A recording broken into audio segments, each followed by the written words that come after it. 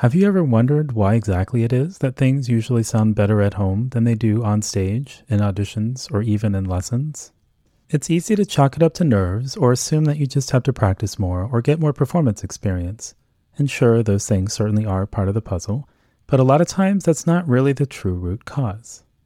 If you've been confused by the inconsistency of your performances, I put together a free 4-minute quiz called the Mental Skills Audit, which will help you pinpoint your mental strengths and weaknesses and figure out what exactly to adjust and tweak in your preparation for more consistently optimal performances.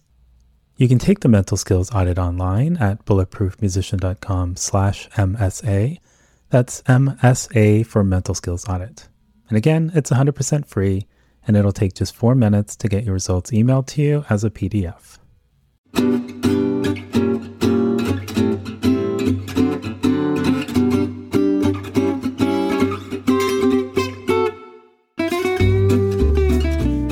This is Noah Kageyama, and you're listening to the Bulletproof Musician podcast. Every Sunday morning, we'll take a look at a new research-based tip or technique to help you practice more effectively or perform better under pressure. And on the first Sunday of every month, I'll have a guest from the music, sport, or research world who will share their insights on how we can all be a little more awesome in the practice room and on stage. During my early music studies, when I was working through the Suzuki books and starting to learn longer pieces that I knew I'd have to perform from memory, my mom established a memorization process. Even before all the notes were in my fingers, she would divide the piece up into meaningful sections, and then she'd use colored pencils to shade in each section with a different color. Then, she'd ask me to create a story or a scene for each section, which would usually center around something in my life, like something that happened at school, or an activity with friends in the neighborhood. Sometimes she'd even draw part of the story into the music itself. I don't think I ever had a memory issue in performance when we went through this process. And while this coloring, storytelling process isn't a thing that's been studied per se, at least that I'm aware of, it does seem somewhat similar to a memory strategy that is often used by those who participate in memory competitions. It's known as the memory palace technique, or more officially, the method of loci.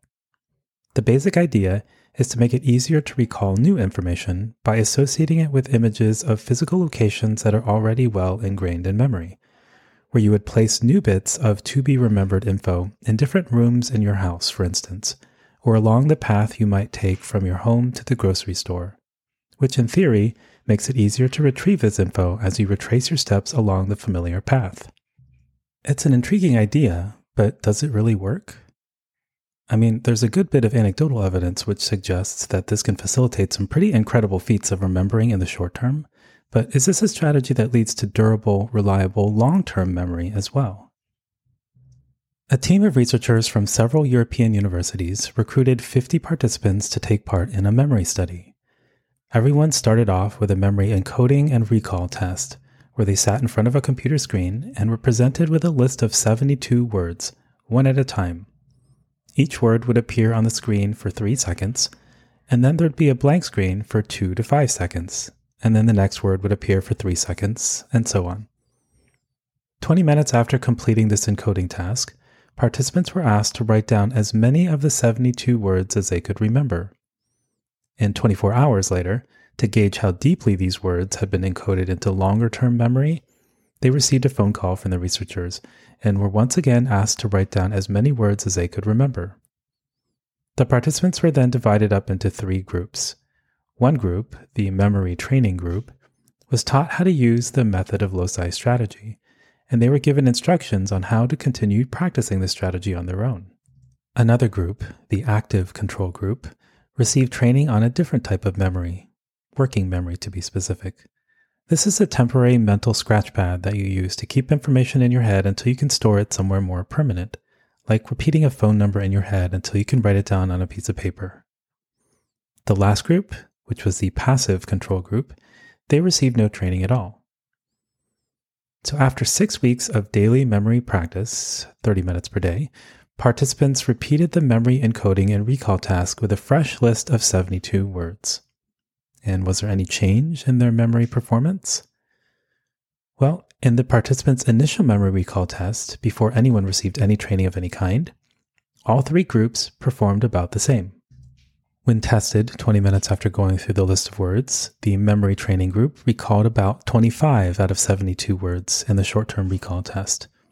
Similarly, the active controls recalled about 31 words, and the passive controls recalled 29. And when tested 24 hours later, which is a better indication of the durability of their memory, the memory training group was able to recall just 16 of the words on the list. Similarly, the active and passive control group participants were only able to recall 19. After receiving method of loci training, the results changed quite a bit.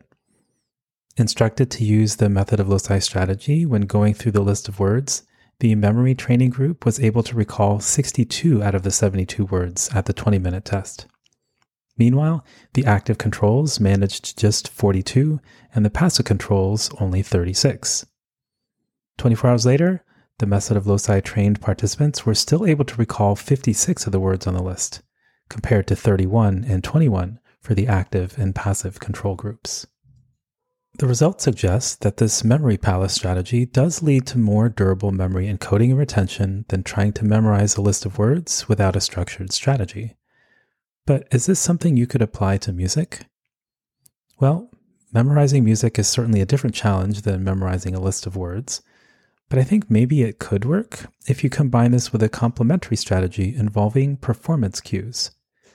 We took a look at performance cues a few years ago in a previous article, which you can find if you go to bulletproofmusician.com and then click the search icon and type in the words deliberate memorization, which should get you the article. It'll be the second one on the list. But the gist is that generating labels to describe the various structural or expressive features of a piece can be a helpful way of encoding the different sections of a piece into memory. Because having names for particular moments like the B minor section or the recap or the dark and stormy night section seems to facilitate recall of the music associated with that cue. So after you've come up with your performance cues, you could then create a mental pathway for the piece, like the walk from your home to your school, and the various stops or features that are distinctive along the way. And then you could drop your performance cues along this path, placing each chunk of music at each of the landmarks you've identified, making it easier to remember which phrases or sections come after which will hopefully make memorizing music a little more fun and intentional, and minimize your chances of getting lost or getting stuck in one of those dreaded endless loops in Bach, where you keep going around and around in circles with no idea how to get out and make your way to the end. And speaking of going around and around in circles, as I've mentioned before, for most of my life, I had a pretty negative relationship with practicing. I just felt like I was repeating things over and over, and no matter how many repetitions I put in, things were still pretty hit or miss on stage. In hindsight, I can see that much of my negativity is not because I didn't care or try hard enough, but because I just didn't know how to practice very effectively, nor how to practice specifically for the unique demands of performing. Because when I began learning about strategies around effective learning and practice and the mental side of performing, practicing for once started to make a real difference. I was improving faster, the improvements began to stick from one day to the next, and they even transferred to the stage. I've been teaching these strategies, concepts, and mental skills in live in-person classroom settings for years, but this stuff actually works pretty well online too. So starting next Saturday, April 10, I'll be teaching a live, weekly, 4-session, Zoom-based performance psychology class. We'll meet in Zoom and try out various research-based strategies for being more effective in the practice room, and also experiment with all sorts of techniques for managing nerves, getting into the zone, and playing with more confidence on stage.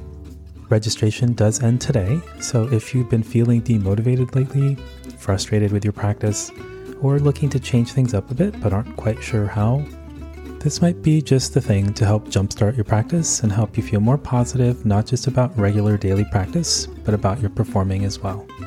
You can get all the details at bulletproofmusician.com/essentials.